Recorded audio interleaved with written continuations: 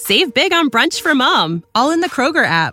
Get half gallons of delicious Kroger milk for $1.29 each. Then get flavorful Tyson natural boneless chicken breasts for $2.49 a pound, all with your card and a digital coupon. Shop these deals at your local Kroger, less than 5 miles away. Or tap the screen now to download the Kroger app to save big today. Kroger, fresh for everyone. Prices and product availability subject to change. Restrictions apply. See site for details.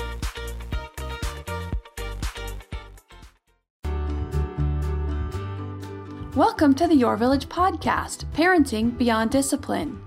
Your Village is the most comprehensive site for evidence-based parenting classes available on demand at yourvillageonline.com. Our 50-plus classes give parents the foundation, steps, and tools for creating strong, healthy relationships with their children, resulting in responsible, cooperative, happy, and successful children and families. My goal is to help parents support their children in finding and reaching their own unique potential. The podcast is a place to learn about all things parenting and get your questions answered. I'm Your Village founder and your host, Erin Royer. Hello, everyone. So last week, I covered 4 areas where parental expectations are often too high or where we overestimate our kids and therefore can lead to a lot of frustration. Today, I'm going to cover 4 common areas where parents' expectations are often too low or where we can underestimate our kids, which can also lead to a lot of frustration later on because children haven't had the opportunity to build skills that would make them more independent and responsible in order to make parenting easier. So I'm going to get right into these today. The first one is when setting a boundary, trusting that our toddler or child has the skill to work through the tough emotions. We know toddlerhood is full of big emotions, and of course older kids can struggle too. It's hard to watch them struggle, especially if we can swoop in and just fix it right away. So here's a few examples. A child is struggling to keep their stack of blocks from falling over. Every time they try to get that 5th block on there, the whole thing tumbles over, leaving them more and more frustrated every time it happens, leading to an outburst or even a complete meltdown in some cases.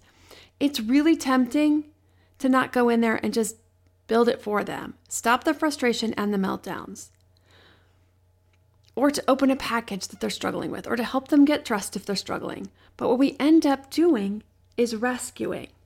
Any rescuing robs our children of opportunities. In the case of the blocks, it's twofold.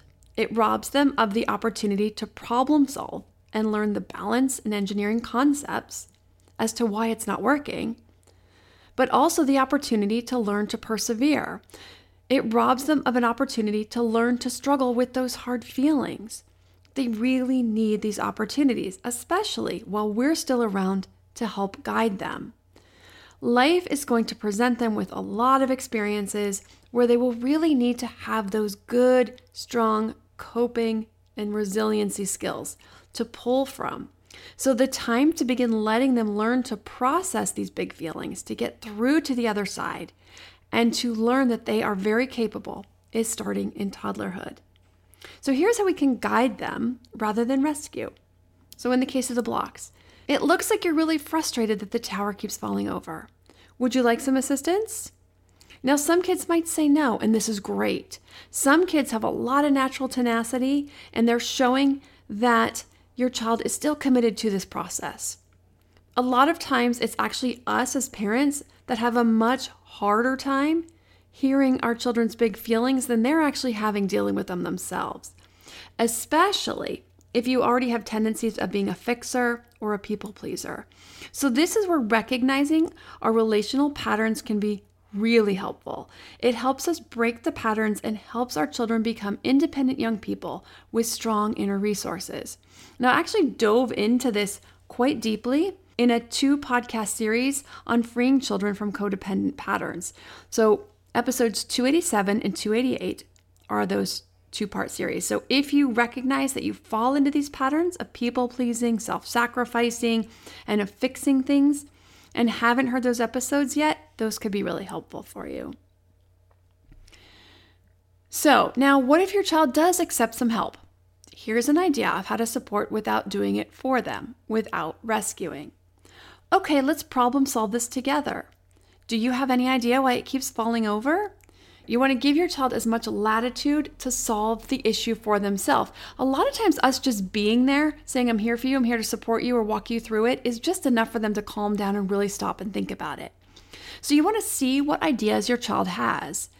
If they don't have any ideas, if they can't come up with anything, you can actually offer a lesson about balance using some of the other blocks, putting them together. See if we put them together this way, see how they're staying stacked because they're balanced, because their weight is held with these lower blocks, the blocks on the foundation. Teach it however you feel comfortable. Teach it whatever level you feel like they're ready to understand it. So you can help them through that using other blocks, not the ones that they were using. Then you want to let them try with their stack. If it falls over again, you're going to model perseverance. That's okay.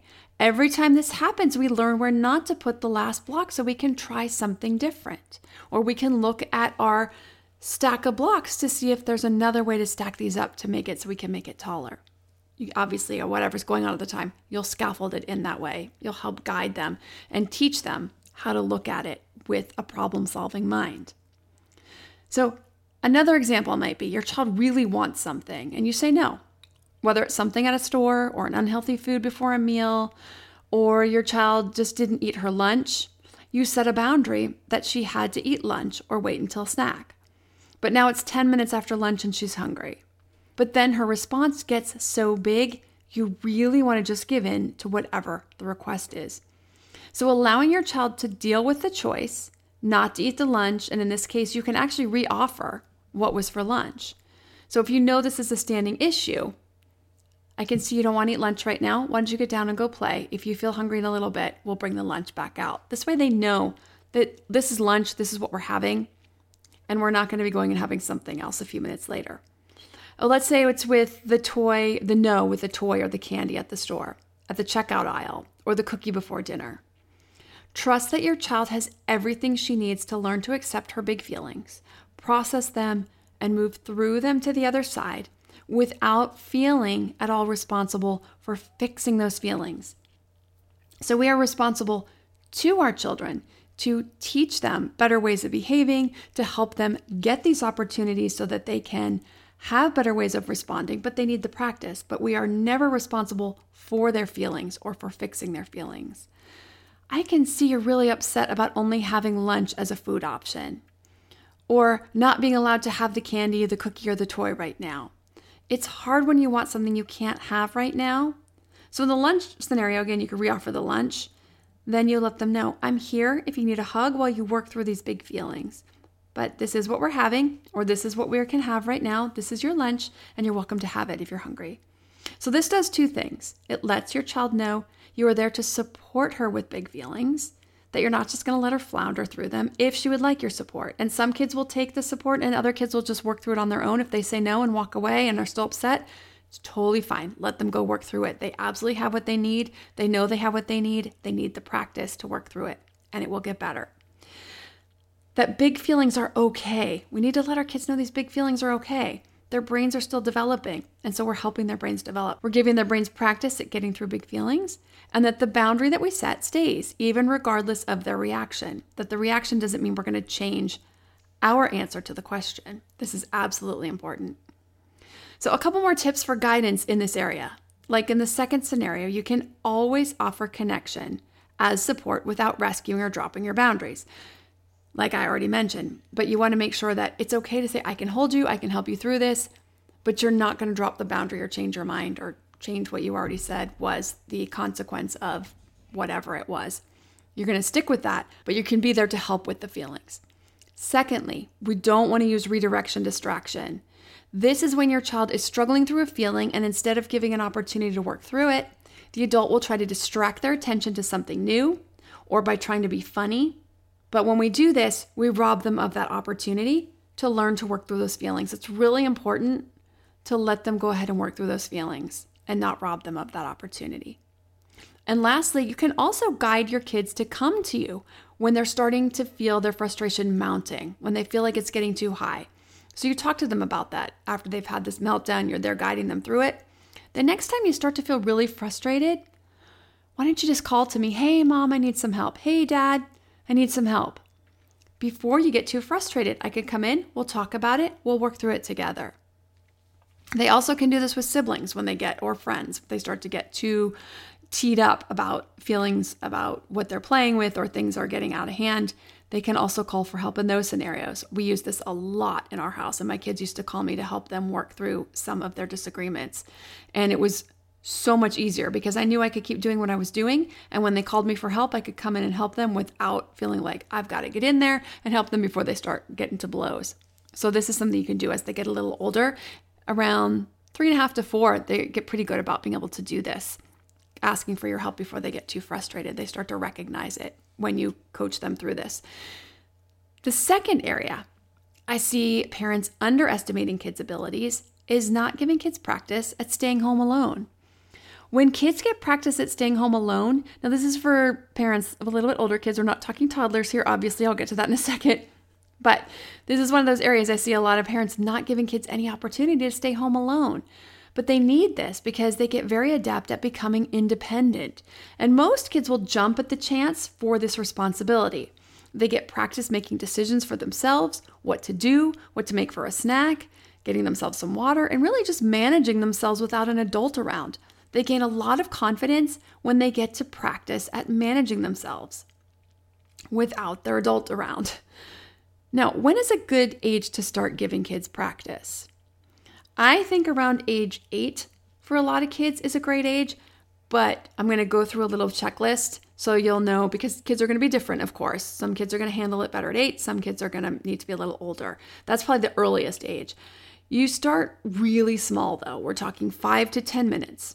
You might go over to the neighbor's house to ask them a question, to borrow something.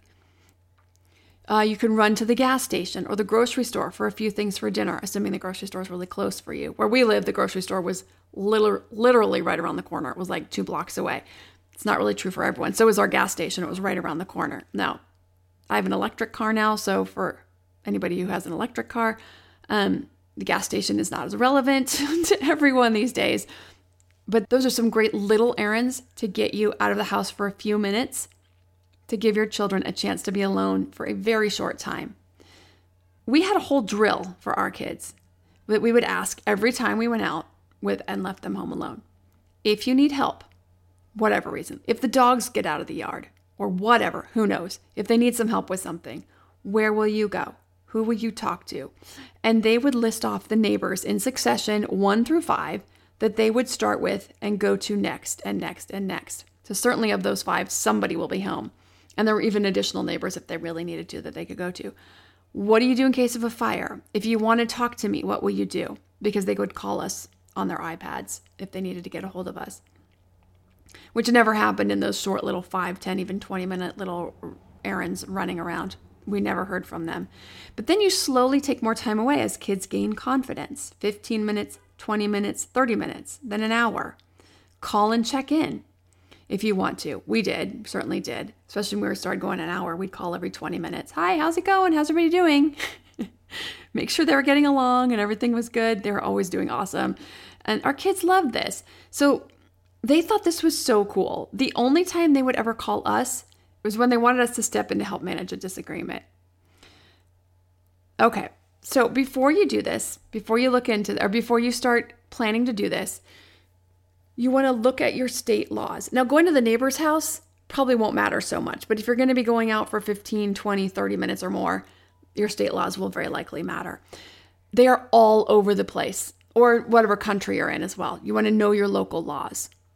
Now, some states here in the US don't have a minimum age. They make it very vague because they want to leave it up to the parents to decide based on their own children, their own family, their children's maturity. This is what our state law here in California is, and this is the case in 39 states. The other states will range from 6 in Kansas to 14 in Illinois. I think 14 is pretty ridiculous if you ask me, so Illinois, I think you need to get with the program, but kids need practice before 14 at being home alone. But just know the laws in your state or your country before you prepare to start doing this. Now, our oldest was about 10, but his siblings were 9. Now, when they were 8, we did go for those quick, like 5-minute, 10 minutes. But when we started doing something a little longer, the 20 to 30 minutes or more, they were 10 and 9. And our kids were very responsible and they work well together for the most part. They aren't kids who bickered a lot with each other. So it was really quite easy. They were very mature and ready to be left. And we were able to stretch it out slowly and they could gain confidence and we gained confidence in their skill over time. We have yet to leave them overnight. That won't happen for some time, and they're now 13, 11, and 11. Now, they're definitely responsible enough to handle the logistics of it, getting themselves food, getting themselves to bed. They could certainly handle all of that. But I think at least one, if not two, would be uncomfortable with the idea. And that's a really important aspect to consider. So speaking of aspects to consider, here are the 4 aspects I recommend considering when you are going to leave your kids home alone, whether it's for 5 minutes or you're stretching it out longer. You want to know or think about whether your child can care for themselves for that duration. So if it's just a quick 15, 20 minutes, of course, they need to be able to know the basics, where they will go for help, which neighbors they would talk to, what they would do in case of a fire, what they would do in case someone came to the front door, that type of thing. You want to have them prepped for that. And then just getting themselves water, a snack if you're going to be gone long enough for them to need to get themselves a snack. Number 2, whether the child can follow the rules of the house and make wise decisions. This is very important. Number 3, how the child can respond to urgent situations. Are they going to maintain their cool? Are they going to be able to keep a cool head and make good decisions? Or are they just going to stress out and just have all this anxiety and not handle the situation very well? And then lastly, of course, the last thing I mentioned earlier, how the child feels about being alone in the house. If you have a child and they're just like, no, I don't want to be left alone, and they're 10 or 11 or 12 and they're like, I don't want to be left alone, that's something you need to address and work on and work your way through that so that they can feel comfortable being alone for 5, 10, 15 minutes, a little tiny bit at a time. It's really important that they feel comfortable with that. We don't want them to be scared because we want them to have a good head on their shoulders. We want them to feel comfortable. We want them to be able to make good decisions, and they can only do that if they're feeling confident and comfortable. So I'm going to cover 2 more areas where we underestimate our kids right after a word from our sponsors. As an adult and a mom of a son, both with ADHD, I know navigating the expectations of life with ADHD can be a challenge. But finding the right care and proper tools needed to succeed can be life-changing. With the right resources, you can turn your ADHD into your superpower. Done is an online ADHD care platform that can get you all the resources you need to help manage your ADHD, online visits, refills, and a 24/7 care team made for you. Starting to take care of your ADHD is as easy as 1, taking a 1-minute free assessment to see if Done can help. 2, booking an appointment with a licensed ADHD clinician as soon as today or tomorrow.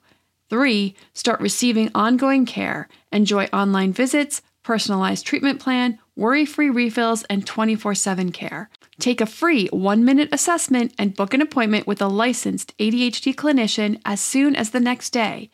Get continuous care, insurance coverage, and 24/7 care team support with Done for just $79 a month and pharmacy copays as low as $0. Unlock your path to better focus now at get.donefirst.com/podcast. Done. Turn your ADHD into your strength. This episode is sponsored by ByHeart. ByHeart is an infant nutrition company whose mission is simple: make the best formula in the world. Using the latest in breast milk science, ByHeart created a clinically proven, easy-to-digest infant formula that's made with organic, grass-fed whole milk, certified clean ingredients, and features a patented protein blend that gets closest to breast milk. Our blend includes the most abundant protein found in breast milk, alpha-lac, as well as lactoferrin, the #1 protein found in colostrum, along with broken down, partially hydrolyzed proteins. ByHeart is an easy-to-digest formula. In addition to its patented protein blend, our formula includes prebiotics and an 80-20 whey to casein ratio like in early breast milk, which is tailor-made for a newborn's digestive system. ByHeart is the only U.S.-made infant formula to use organic, grass-fed whole milk, not skim. Curious about ByHeart? Redeem your welcome offer at byheart.com/podcast with the code PARENTING for a limited time. Additional terms and conditions apply. Now that we're back, The third area where parents often underestimate kids' abilities is not giving kids enough time to work through disagreements, where we're stepping in too early.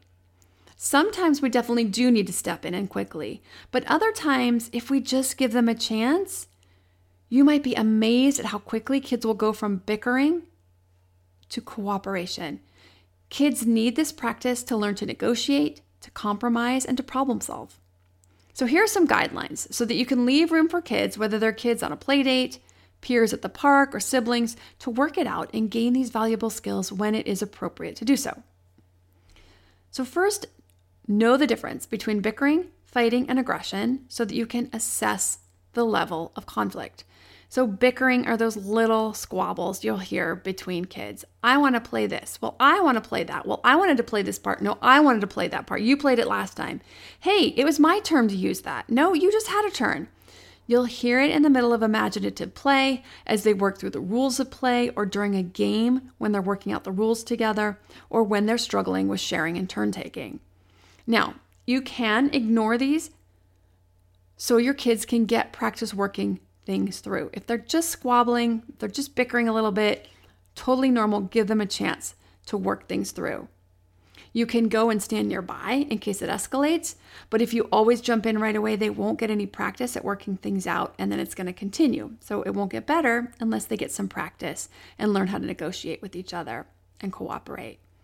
If you find that it just is really annoying, you actually can leave the room too. I know I said stand nearby, so you can do that if you know that it's going to escalate, but if they tend to bicker and then work it out, you can leave the room. You'll know by your kids, the scenarios, what's going on, which one is going to be the right thing to do at that time. But those are both options. Hanging out nearby if you're nervous it's going to escalate, or if it's like, they're bickering for the 5th time today, I can't take this anymore, I'm just going to walk away and let them work it out if they've been able to do so far, if they're generally pretty good at it with a little bit of time. If we're talking about siblings and you find it's constant, you can also help your kids work on the way that they address one another.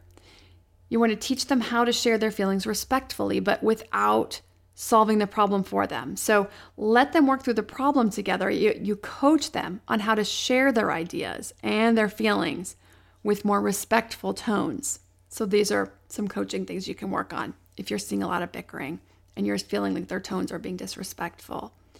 If they start fighting, this is bickering, but when it starts to ratchet up a notch, the yelling gets louder. You can feel the heat of the emotions picking up. Still, you might want to wait just a few seconds and listen. Be close by, be ready, but don't jump in immediately. Give them an opportunity to work it out. Just like with bickering, sometimes your kids will work things out and you want to give them a chance to do so and build their problem-solving skills. So when my 3 kids were little, like toddler, preschool age, I can't tell you the number of times where it started to ratchet up. It started to work into fighting and their voices were getting louder and they were getting a little more heated. And I thought, oh boy, I better get in there. And I would come over and I would be just around the corner. And just in that moment, I'm about to enter the room, they would magically work it out. They would go literally from yelling at each other, being mad at each other, to being totally sweet and agreeable. Somebody figured something out. They figured out a way to cooperate and just boom, it was like a light switch. So this can happen. So if you just give it that little extra time, that little split second, you might find that they do that. If they don't, you can get in there, help them work through it, help them problem solve, help them learn how to talk to each other, compromise, negotiate, talk about feelings, talk about needs, and compromise. And you can ask each child about their goal in the play and help them come to a resolution. Now, if you're having a play date or you're at the park or you're experiencing bickering between your child and another, a great thing I always like to use with other parents is, I'm okay to let them work this through for a few minutes if you are. So this lets the other parent know you aren't going to let it come to blows, that you are readily available to step in and guide and coach with your child, but still give them the opportunity to work through it on their own since they're really just working out the play together. And I love this strategy. I found other parents were almost always more than happy to follow my lead and see how things played out. 9 times out of 10, it would de-escalate in less than 30 seconds. Very rarely did we need to step in or coach or guide them towards more cooperative play. And actually, funnily enough, half the time, they'd actually drop what they were doing and just decide to go do something else. I remember my kids going Okay, they'd literally stop fighting and be like, hey, let's just go down the slide, or hey, let's go on the swings. They would just stop playing in the sand or whatever it was they were bickering over and go do something else completely different. They're actually pretty amazing with this sometimes. If they see it escalating, they're like, you know what, let's forget this and go do something else. And they just play something new. Okay, the third level of disagreement is aggression. By aggression, I mean both physical aggression and verbal aggression. Verbal aggression can be like name calling or anything that's said in the spirit to be hurtful. In these cases, you always want to take these as a serious matter and intervene every single time. We definitely don't want any aggression, nobody being hurt physically or emotionally by someone's words or someone's physical actions. The fourth area where I see parents' expectations too low, and this is pretty common, is when it comes to kids doing for themselves, and instead parents consistently overdoing or overfunctioning. Now, I use the word consistently here very intentionally because, of course, we all do things for our kids they can do for themselves sometimes. Sometimes it's just easier. Sometimes we're tired at the end of the day. That's fine. It's not like never do something for your child they could do for themselves. Of course, we're going to do that.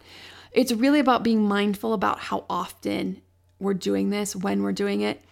If we're always doing something for our kids they can do for themselves, this is when we create the issue of an under-functioning child, and we're robbing them of the opportunity to learn skills they will need and are imperative to their independence.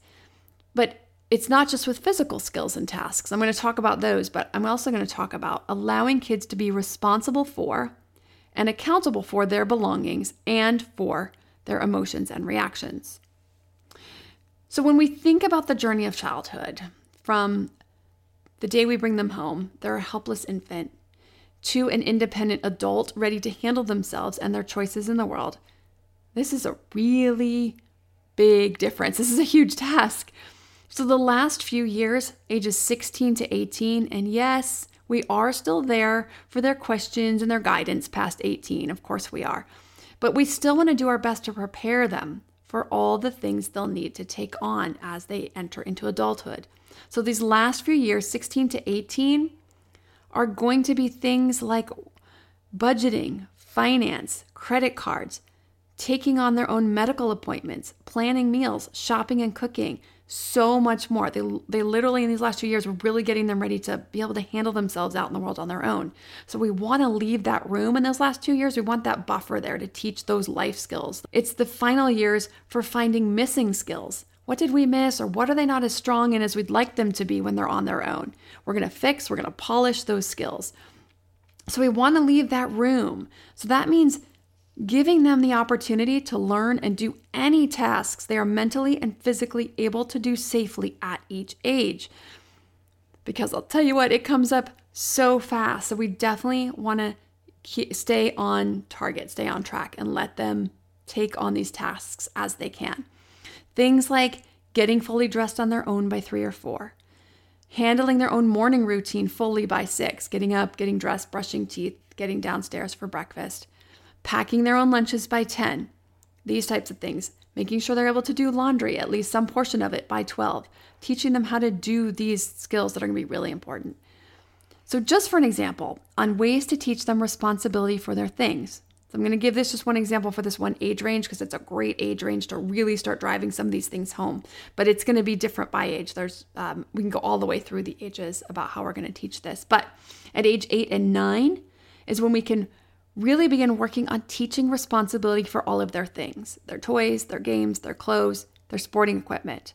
Not just caring for it, but about putting it away, putting shoes away, putting clothes away at the end of each day, putting their clothes in the laundry, folding their laundry and put it away if it's not dirty, having their room or their playroom cleaned up at the end of every day or whatever you decide once a week, putting bikes, scooters, outdoor equipment inside properly at the end of the day so it doesn't get ruined or stolen. Basketballs, whatever it is they like to play with outside. When it comes to their taking responsibility for their emotions and for their reactions to situations, at 8 to 9, these are great ages where we can start to talk about taking responsibility for reactions to situations. So this will come up when opportunities present themselves. So when your child reacts big to something, why did you yell at him and call him a name? He made me mad. Okay, these are big lessons, and these are big lessons that a lot of adults are not very good at. But we want to work on teaching, and this will take time, but we want to start pointing out and helping kids understand that they are responsible for their reaction, that no matter what someone does, whether that person is rude, they hit, they grab, that any reaction we have back, that any revenge type of behavior like that is unacceptable, but it is also our responsibility about the way we react to that.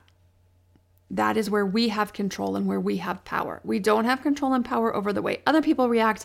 We do have control and power over the way we react. And so giving them those skills to react in a very mature way, again, 8 and 9, starting and moving on, by the time they're older, they will be so emotionally intelligent that they will be ready to handle a lot of these things that are going to come up in the world. So we're going to teach them acceptable ways to react instead of unacceptable ones, using their words to describe how they're feeling, why they didn't like something. The other language we want to help with is, he made me feel. And this is hard for kids to understand. It's hard for adults to understand too sometimes, but no one else can make us feel anything. That is our reaction to it. No one else makes us mad. We get to decide how to react. Am I going to be mad? Or am I going to stay mad really more? Because being mad is a reaction. Anger is a reaction. But am I going to stay angry? Or can I pull myself back and start to use my skills of my language to talk about how I felt and what I would like, how I'd like this person to react differently the next time, or setting a boundary with that person. So helping them with those skills, which is really amazing. Like I said, setting them up to be very successful in life. In all areas, in romantic relationships, in friendships, in careers, in taking on, if they work for themselves, taking on clients. Having these skills is going to be absolutely really important in all of these scenarios. So again, our emotions are not another person's responsibility. They aren't responsible for our emotions. They are ours. They are our responsibility to face them, to process them, to deal with them in the appropriate ways. The talks that also start coming into play here are about how life happens, and we don't get to blame others. We take responsibility for whatever piece that we have responsibility in. So say their toy broke. What responsibility do they have in that? Did your child leave it outside overnight and the sprinklers got on it and ruined it? Did you leave it in the driveway and it got run over by the car? We want to start teaching kids in what ways they are responsible for the outcome of their lives. Now, this is, of course, if we've taught them, we put our bike away every night before we go to bed. Did you put your bike away? And then if they leave it out and it gets run over and they've been taught and they've had that conversation many times, then we're going to talk about that they're responsible for that. If they're 5 and we haven't talked about it and it gets run over, well, obviously that's a different story. But we're talking about when they're a little older and they are supposed to be responsible for putting their skateboard away, putting their bike away, whatever it is, the scooter, the basketball, whatever. Gets left out, gets stolen, gets ruined, gets run over. So these talks will go all the way through adolescence. We want to start simple around 8 and 9 with these conversations and start introducing the concepts, but we're going to keep them going because this is a tough one. Tough one for a lot of, again, like I said, a lot of adults, but it's definitely tough at 8 or 9 to start to understand these. But it's a huge service to them if we start early on these conversations. And the it's not fairs, that's a big one at the age of 8 and 9. It's not fair. So talking about fairness and what that means and why it is fair and why we have certain rules. If you want to go more in depth on any of these topics, you're developing toddler or preschooler, and tantrums for setting up those strong emotion skills, helping your child with anger for setting up those strong emotion skills, siblings without rivalry, helping kids work to become more cooperative and minimize the bickering and the fighting. Raising responsible kids covers leaving kids home alone with a nice big checklist that you'll want to go through to make sure your kids have certain skills, the things you go through with them, and the process to doing it safely, and making sure your child is emotionally ready, as well as all the life skills that you want to teach by age of their responsibility for their things, for their emotions, and their reactions by age, so they can be ready to go out into the world as confident, independent young people. Those are on the website at yourvillageonline.com. If you want to follow on social, I'm at Your Village Online on Instagram, where I've been putting out more video tips. You can also follow at Your Village on Facebook. Thanks for listening, and see you next week. Save big on brunch for mom, all in the Kroger app. Get half gallons of delicious Kroger milk for $1.29 each. Then get flavorful Tyson natural boneless chicken breasts for $2.49 a pound, all with your card and a digital coupon. Shop these deals at your local Kroger, less than 5 miles away. Or tap the screen now to download the Kroger app to save big today. Kroger, fresh for everyone. Prices and product availability subject to change. Restrictions apply. See site for details.